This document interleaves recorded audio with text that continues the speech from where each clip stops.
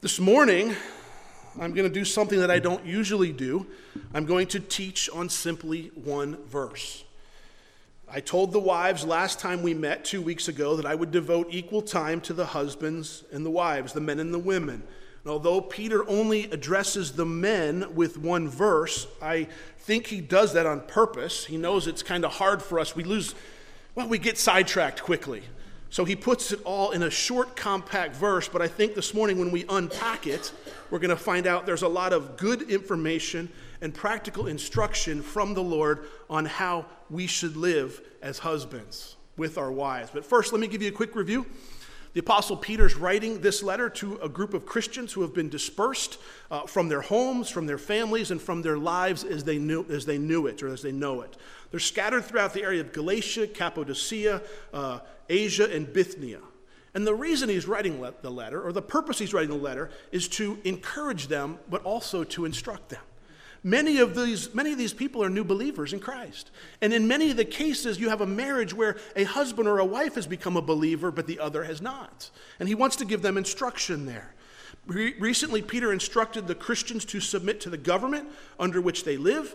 He told Christian slaves to submit to their masters. We likened this to the employee-employer relationship when we studied. And he also told Christian wives to submit to their own husbands. 2 weeks ago when we met, Peter instructed the wives. He said, by submitting to your husbands, you might have the opportunity to lead them to Christ. In other words, when they observe your chaste conduct, that was your good and your moral conduct, accompanied by your fear, and we said that word fear is not a terrifying or a shaking fear, it's a profound respect for your husband. When they observe your good conduct and your profound respect, they might be willing to hear about your faith. You might have the opportunity to share Christ with them. In other words, we said, when they see the change in your life, it may cause them to want the same change in theirs. Then Peter went on to encourage the women. He said, don't let your adornment be merely outward, arranging the hair, wearing gold, putting on fine apparel. Rather, let it be the hidden person of the heart. In other words, he said, don't spend all your time making yourself look beautiful on the outside. Spend some time making yourself beautiful on the inside, pouring in God's word, becoming more like Christ. Spend some time there. Why should they do that? He said, because that's incorruptible. And we know outward beauty, it fades away. Gravity wins. We understand that. It takes over. But inward beauty, it'll last forever. And he also said, it's pleasing to God. God cares more for the ladies about how you look on the inside, what your heart is, than what you look like on the outside. And he also closed out that section. He said, this is not something new. I'm not giving you a new commandment. I'm not telling you something new. It's what godly women have always done. Then this morning we come to verse 7. And Peter turns his attention to the husbands. Follow along as I read verse 7. He says, husbands, likewise, dwell with them with understanding, giving honor to the wife as to the weaker vessel, and as being heirs together of the grace of life, that your prayers may not be hindered. Now, just like when Peter addressed the wives, he made it very clear who he's talking to. Here he's talking to husbands. These are men who are married. Ladies, no flying elbows this morning. I don't want to see any of the, hey, are you listening? Are you awake? Are you paying attention to this? Peter's not talking to you married wives. You don't need to make sure that your husband is awake and listening. He's listening, he gets it.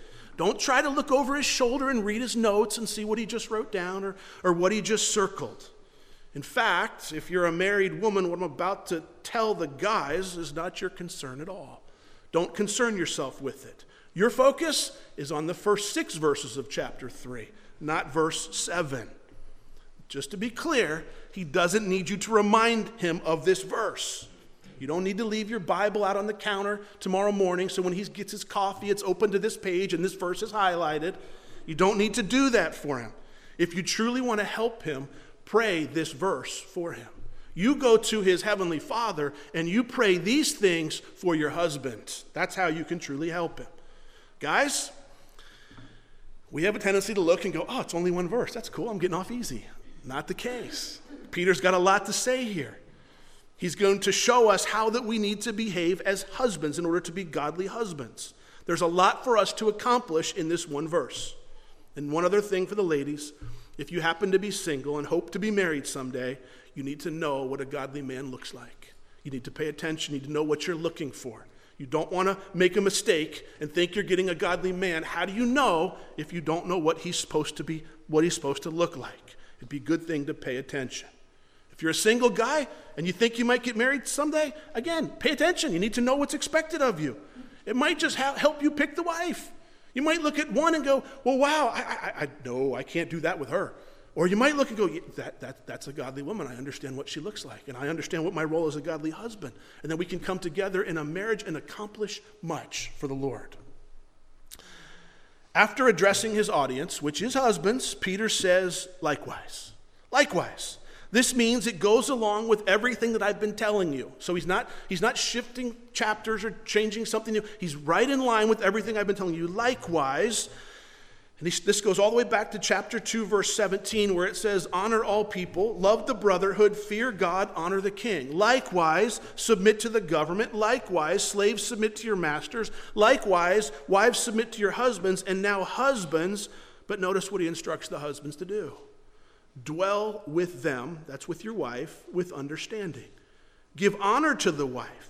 Recognize she is the weaker vessel. Recognize she is a co-heir together with Christ. You see, I want to break this down even further. Peter says 3 words that are very important. He says, dwell with them. Dwell with them. A godly husband lives with his wife. A godly husband dwells with his wife. He doesn't just coexist in the same home. He doesn't just cohabitate. He doesn't have a separate life. He truly lives with her. She is involved in his life. He is involved with her life. I'm convinced there are too many husbands who just live under the same roof. They're like roommates together. They don't dwell with their wives. They're just roommates. The time a couple has been married has nothing to do with this. You can have a couple married for many, many years and have a very ungodly relationship. It doesn't, the length of time doesn't tell you the quality of time. The godly husband understands the idea of oneness that God has established between the husband and the wife. He said the two shall become one flesh. The godly husband seeks to accomplish this. He seeks to become one with her. He does the things necessary to build the oneness. This means that the husband, the godly husband, makes time to be at home with his wife and children. It doesn't mean he'll never be away, but when he's home, he's engaged. He's part of the family. He doesn't just check in at night to go to bed and then wake up in the morning to leave again day after day after day. That might be part of a work week, but then the weekends change. There's a difference. There's an engagement that takes place. He does the things necessary to build this oneness. It means that a husband makes time to communicate with his wife while they're at home.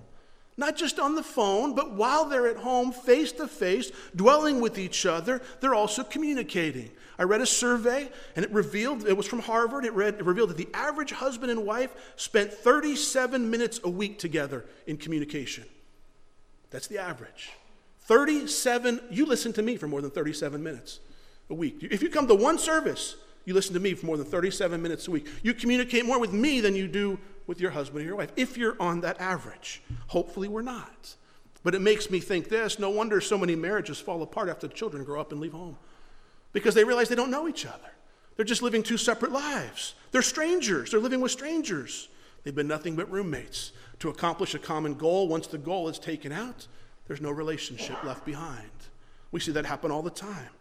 Warren Wiersbe said that to dwell with them also suggests that the husband provide for the physical and material needs of the home.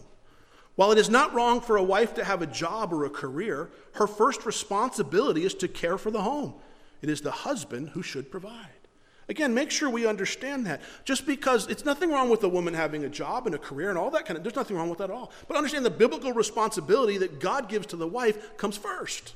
This is what he says that your responsibility is. For the husband, he says your responsibility is to provide for the home. You should be out working. And I realize that sometimes it takes 2 couples, a husband and a wife working to make ends meet. There's nothing wrong with that. That's not unbiblical, as long as you're understanding what my primary responsibilities are. As long as you're understanding why we're doing these things. So let me ask you this question. Men, are you dwelling with your wife like the Bible says? Are you spending time with her at home? Do you communicate with her on a deeper level than you would if you had a roommate? Or is it just that superficial communication, that necessary stuff to get the house taken care of. You see, Peter's telling the men that we're to dwell with our wives. And notice what he says about dwelling with them. He said, dwell with them with understanding. With understanding. Or some translations say, according to knowledge. If you want to be a godly husband, you want to follow the scriptures, you need to dwell with your bride with understanding. This means that you need to understand her. You need to make it your job and your mission to understand her. Now, I realize that as a guy, there are some things about a woman I will never understand. I get that. And there are some things about a man that a woman will never understand. But I also realize there are some things about my wife that I can understand. And I need to make it my job, my mission to understand that. I know that when my wife is upset because of something I've said or done or offended her in some way, I'm going to ask her, is everything okay? You know what she's going to say? She's going to say, yes, everything's fine. I know that I can't stop there.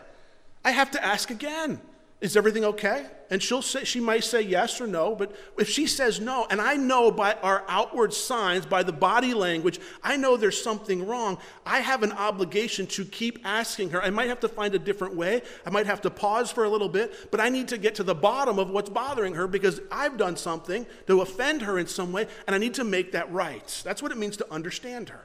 There's something about her. I understand that I don't just ask my wife once and say, hey, is everything okay? Yeah, everything's fine. Oh, cool, no worries. No, that doesn't work in my house. Your wife might do that. Your wife might go, no, that's fine. But for mine, I need to pursue her a little bit. You need to know your wife as well. If you don't understand her and know her well, then let me ask you this. How do you demonstrate your love to her? If you don't understand her, what she needs, what she wants, how do you demonstrate your love? Let me explain it to you this way. You need to know what your wife needs, what she likes, what she doesn't like. You then take this knowledge of her and you apply it in your everyday life, and guess what you're doing? You're showing her that you love her. You're taking what information you understand, you're using it, and she's going, wow, he's doing what I like. He's not doing what I don't like. He realizes what I need. He keeps asking me if everything's okay. And finally, the 15th time, I'll tell him, no, it's not, and we'll sort it out, and we'll get past it. But he didn't give up. Do you understand how it works? If you know your wife is insecure, if you have a wife that's insecure, then you need to make it your mission to never give her a reason to be insecure about your love for her. It needs to be your mission.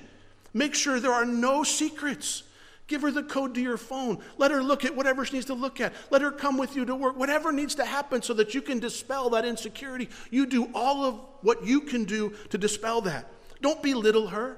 Don't make fun of her. Don't make her feel bad for her own insecurities. Do everything you can to dispel that insecurity. If you know your wife needs to hear the words, I love you, every day, and most women do, not all, but most, then you tell her. You can't just look at your wife and say, well, I told you I loved you the day I married you. If anything changes, I'll let you know. It doesn't work. If she likes getting gifts and cards and letters, those little things make a big difference to her, then you need to take the time to demonstrate. That's part of knowing her. That's part of dwelling with her. You get her those things. If she needs your physical touch, if she needs, perhaps it's non-sexual touch she needs, whatever she needs, find out what she needs and meet that need. If she needs quality time. Oftentimes as I sit through marriage counselings, that's what I hear the most. I don't get enough time. I just want to spend time with them. And sometimes men, we're so busy focusing on providing that we don't realize there's a time issue there. And the wife oftentimes wants just to spend time with them. If she needs your time, then you need to give it to her. You need to make time for it. If she needs to talk with you, then you need to take time to listen. And just a little hint, I can tell you from my own life, they don't always want you to solve the problem. They just want you to hear it, men. Just hear the problem. We had, early on in our marriage, I don't remember where we heard it. Rebecca might be able to tell you. But we heard this thing called couch time. It was called couch time, and I was intrigued by it, and I thought, well, what do we need couch time for? Well, you need to sit and communicate, because now I read that 37 minutes a week is what people are spending. So we decided that every day after work, we were going to sit on the couch, we were going to communicate. At that time, I was a young police officer. I had a pretty active job. It was tended to be a hands-on, a little bit on the violent side, and I worked in a bad area. And we would come home from work, and we would sit down to talk about our day and how things went. And she would say to me, well, how was your day, honey? And you know what I said? It was fine. And she'd say, well, what did happen? What'd you do today? Oh, nothing. I arrested 2 or 3 people. That's it. I never went into the details about, I had to point my gun at this person or this guy had a knife. I never went into all the big stuff. We got into a car chase that went, for 12 blocks and there was a wreck. I never did any of that stuff. It was fine. It was okay. Oh, we did this and that. And then I would say, how was your day? And you know what I found out? She wanted to talk to me all about her day. She wanted to tell me all about the little things at work. And in my mind, to be honest, what I was thinking? Who cares? I'm thinking, I almost got shot today. I got into 3 fights today. And you're telling me that your boss isn't being fair. So you know what I thought? I'm going to pick up the phone and call your boss. I'll tell him like it is. If he's doing something wrong, I'll straighten it out. And I realized she doesn't want me to fix it. She just wants me to hear it. She wants me to communicate with her. She wants me to talk to her. She wants me to listen. And I did that. And we don't have set aside couch time anymore. I think maybe we need to go back to it. I don't know. But there's a communication that happens. And I realized that was a valuable part. My wife needs to communicate with me on a daily basis. And I would suspect that your wife needs to communicate with you. And you have to make that time. And I'm going to be honest with you guys. It's hard sometimes. Because sometimes my wife, and I'm perfectly transparent here, sometimes my wife will start talking, my mind will go somewhere else.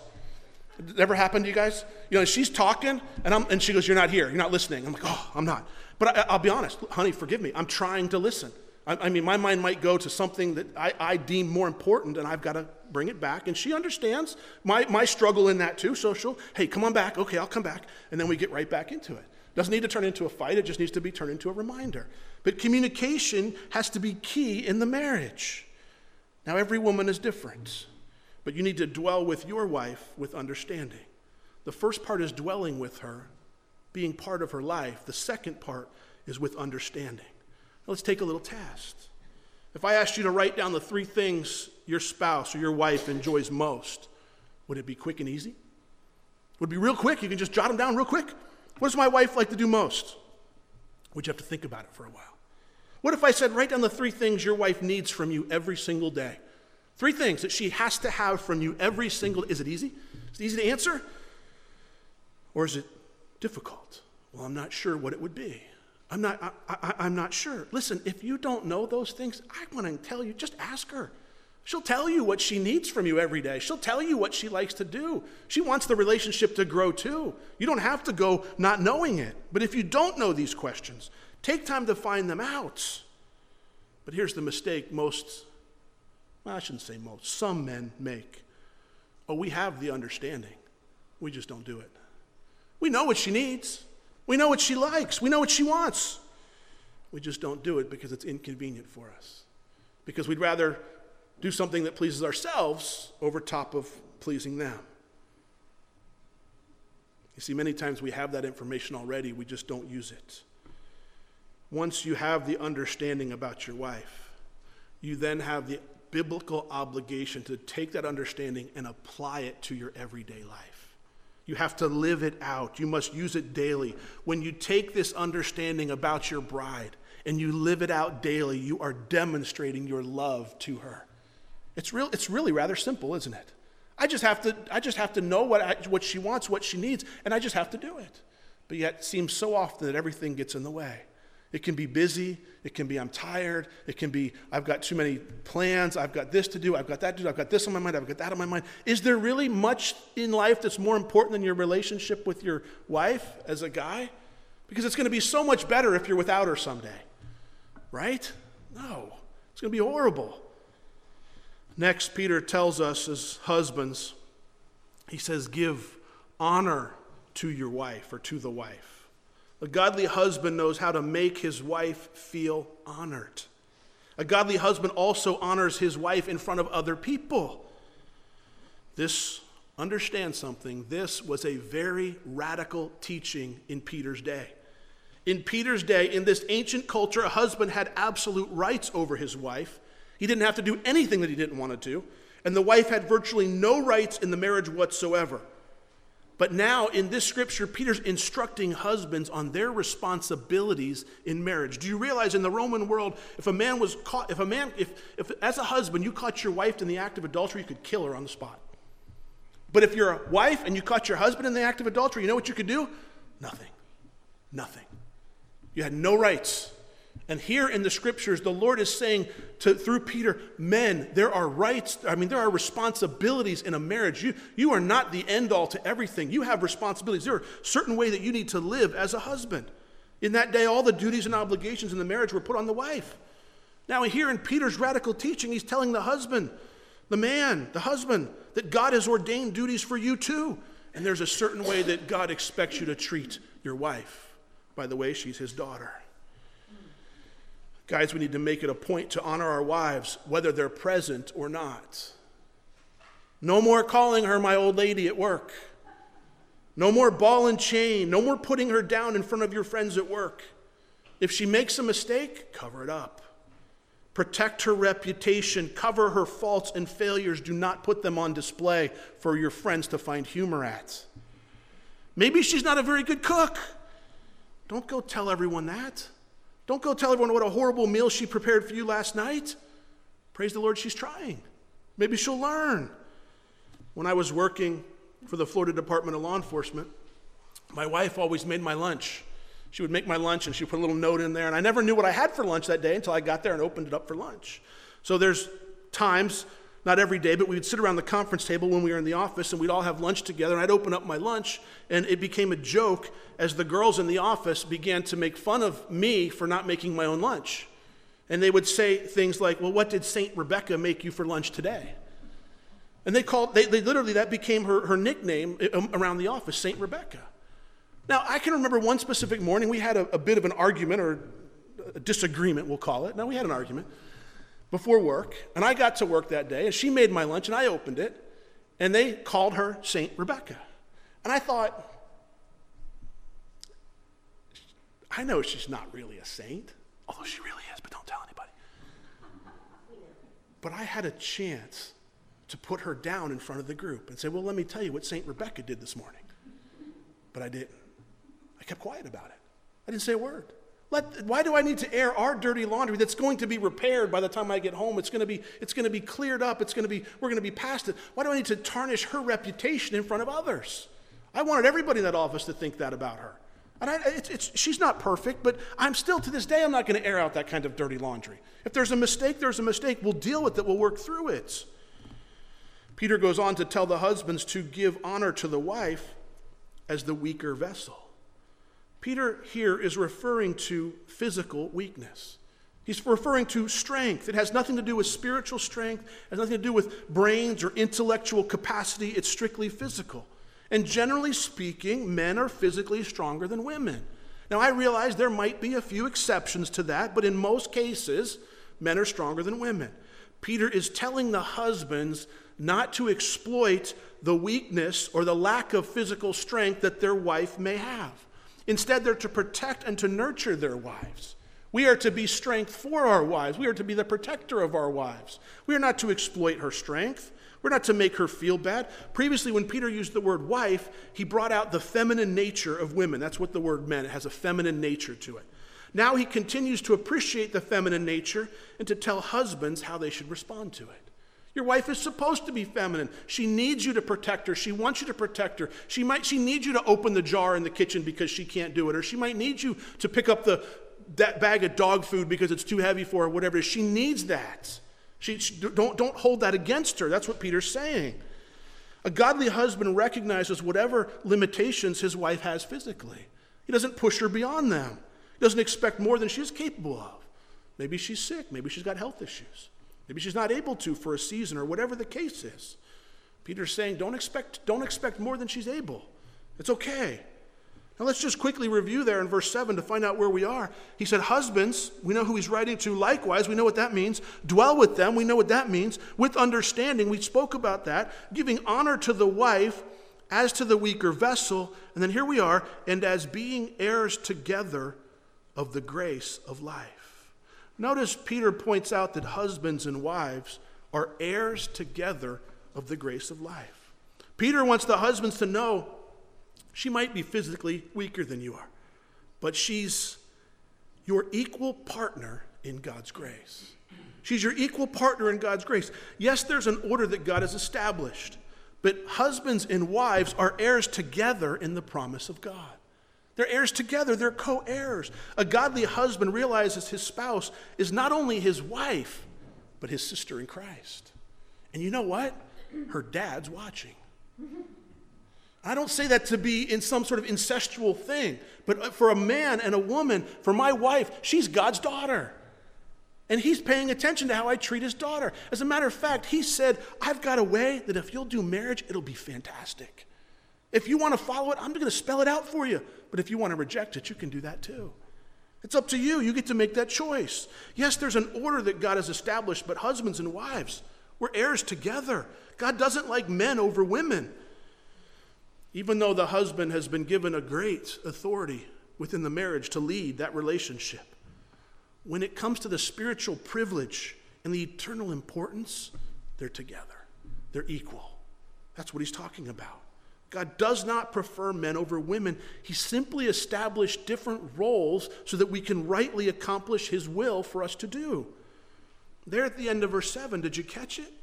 Peter wants men to know you should live as a godly husband. Look what it says, that your prayers may not be hindered.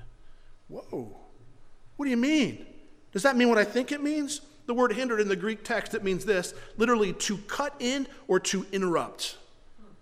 To cut in or to interrupt. Failure to give due honor to the wife will result in the cutting in or the interruption of your prayer. Wow. Peter is establishing that if you fail to live as a godly husband, there are spiritual consequences. Spiritual consequences. Your prayers may be hindered. Why would Peter say something like this?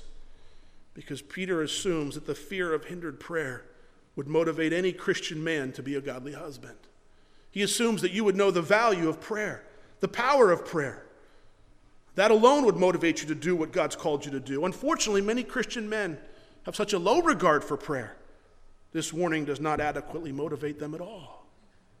Listen to how Charles Spurgeon put it. He said, indeed, to true believers, prayer is so invaluable that the danger of hindering it is used by Peter as a motive. Why? In their marriage relationships and household concerns, they should behave themselves with great wisdom. He bids the husband dwell with his wife according to knowledge and render loving honor to her, lest their prayers should be hindered. And he goes on to say this, anything which hinders prayer must be wrong if any management of the family or lack of management is injuring our power in prayer. There is an urgent demand for an altercation or for a change to make a difference. Men, if you understand the power of prayer, the thought of your prayers being hindered is unthinkable. The thought of doing something or failing to do something that would hinder your prayers is unthinkable. It should bring you to a place of immediate repentance and change as the Holy Spirit convicts you.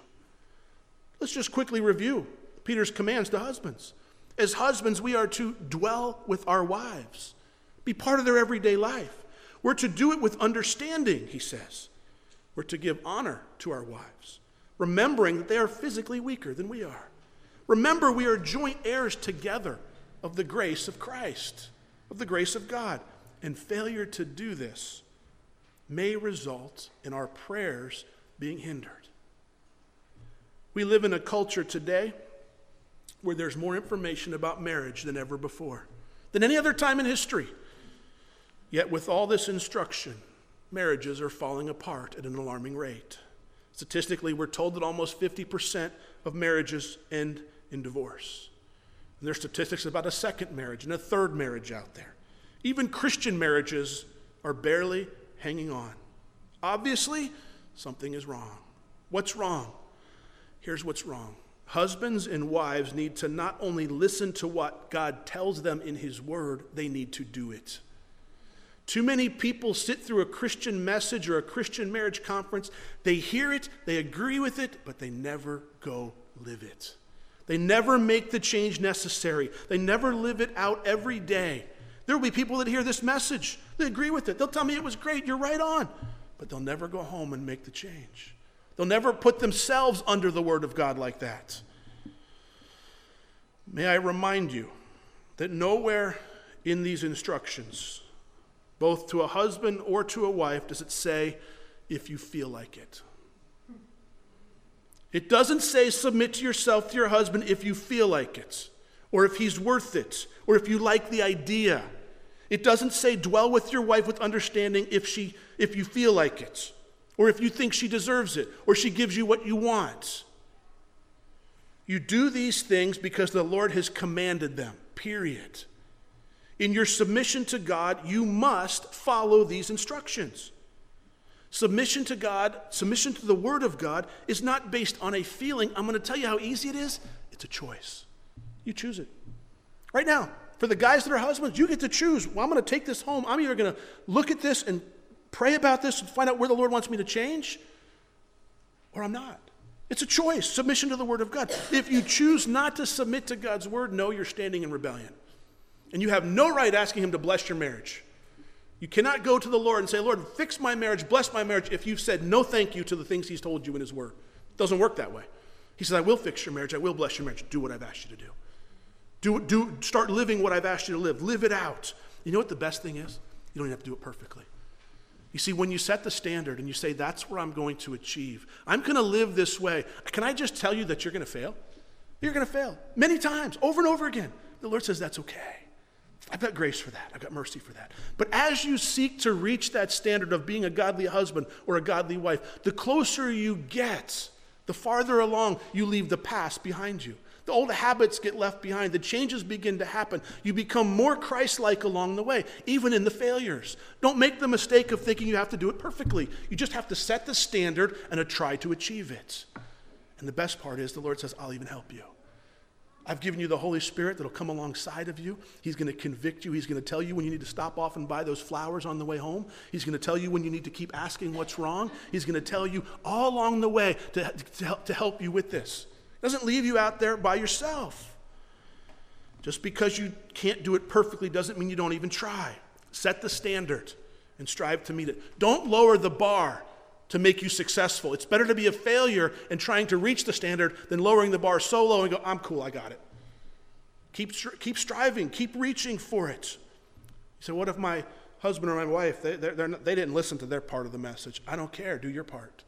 You stand before the Lord faithful in what He's called you to do. Yeah, but you don't understand my relationship. I don't need to understand your relationship. God's word makes no exception for your relationship or your marriage or the type of marriage it is. It's very clear. This is the role of a husband. This is the role of a wife. Are you doing it? Are you living it? I want to encourage you that this is hard. It's not easy. Don't just wake up one morning and go, oh, cool, I'm a godly husband now. Or I'm a godly wife. This is great. No, it's going to be a battle because Satan wants to destroy your marriage. He wants to pull it apart. He wants you guys divorced. He wants the kids separated. He wants to do everything he can to destroy all that you've done. He wants to just rip it apart. And you have to be the one that stands up and says, no, I am going to comply with God's word because my faith and my trust is in Him, in His word, and His promises, not in what the world has to promise. We all don't have to look very far to see what divorce brings, what bad marriages, what difficult, hard marriages bring. But I want to encourage you that you can have a godly marriage. And it starts today if you're willing to take that step. It starts if you're willing to fulfill that role. Even if your spouse says, nah, that's stupid, I don't want to do it. You just do your part. You might lead them to Christ. And if you say no, then just know that you're standing in direct rebellion to God's word. He can't bless your marriage. Do you realize that? He can't. Lord, fix my marriage. I will, but you've got to do it my way. He can't. Lord, no, I want you to sprinkle pixie dust to make everything go away. It doesn't work that way. He says, I want to change you. I will change the husband first, and I will change the wife. Or maybe I'll do it together. But I need you to take that step. And I'm telling you, it's a decision.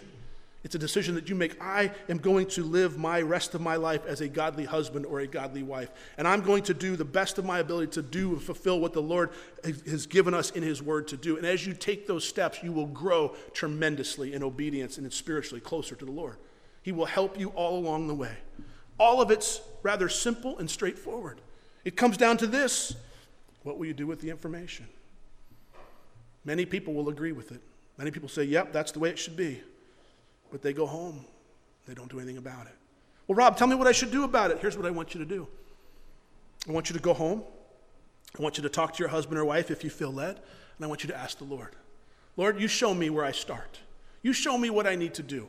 You open up the communication lines between my husband and my wife. You lead me in this. You see, I can't give you a 10-step program. I can't give you 3 steps. If you do these 3 things, you're doing right. But I can tell you that the Lord can, because he knows right where you need to start, and I don't. He knows right. Maybe it's honoring your wife. I don't know. Maybe you already honor your wife. Maybe that's not it. But I can tell you something. You think, and I know the guys think this, man, you're beating us up today. It's a whole lot harder to stand up here and teach it with your wife sitting in the first row than to stand out there and hear it. Because I'm convicted by it all the time. And I'm not perfect at it. And neither will you be, but we continue to strive for that standard. We don't dismiss it as we're not capable of making it. Instead, we strive for it. We ask the Lord to help us and ask him to show us and watch him take these marriages that seem to be falling apart and put them back together. I will tell you, my marriage began very early on. We sat in marriage counseling. And I sat there, and the pastor that I don't even remember his name, we sat there with another couple, and he flat out said, there's a choice that has to be made here. I decided when I walked out of there, I'm going to make the choice. I'm going to make a choice. And that's what it was. It was a choice. And from there on, I'm still learning. I'm still growing. I'm not a perfect godly husband. Please don't think that I am. And my wife's not a perfect godly wife, although she is pretty close. But even if she wasn't, I wouldn't tell you.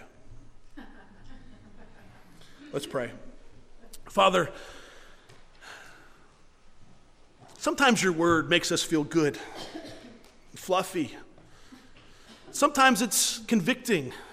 But Lord, marriage is something that you take serious. You've laid out the requirements. You've put the instructions in place. Lord, may we take it serious. May we take our marriage vows serious. May we take the things that you've given us to do in your word. It's really not all that much. May we make them a part of our life. May we live them out, Lord. And Lord, would you help us do that? We already know that we can't do it on our own. We need your help. So encourage us and convict us wherever we are, whatever we need. Would you minister to our hearts? Speak to us in a way that only you can. Lord, you have a way of growing us and teaching us when it's truly our desire to grow. And may you meet us on the pages of Scripture as we try to take these things that we've learned today and in the last week or so and apply them to our life. Lord, would you protect the marriages in this fellowship? Would you guard against Satan? Lord, we know that he wants to destroy them, but instead, may you keep them strong.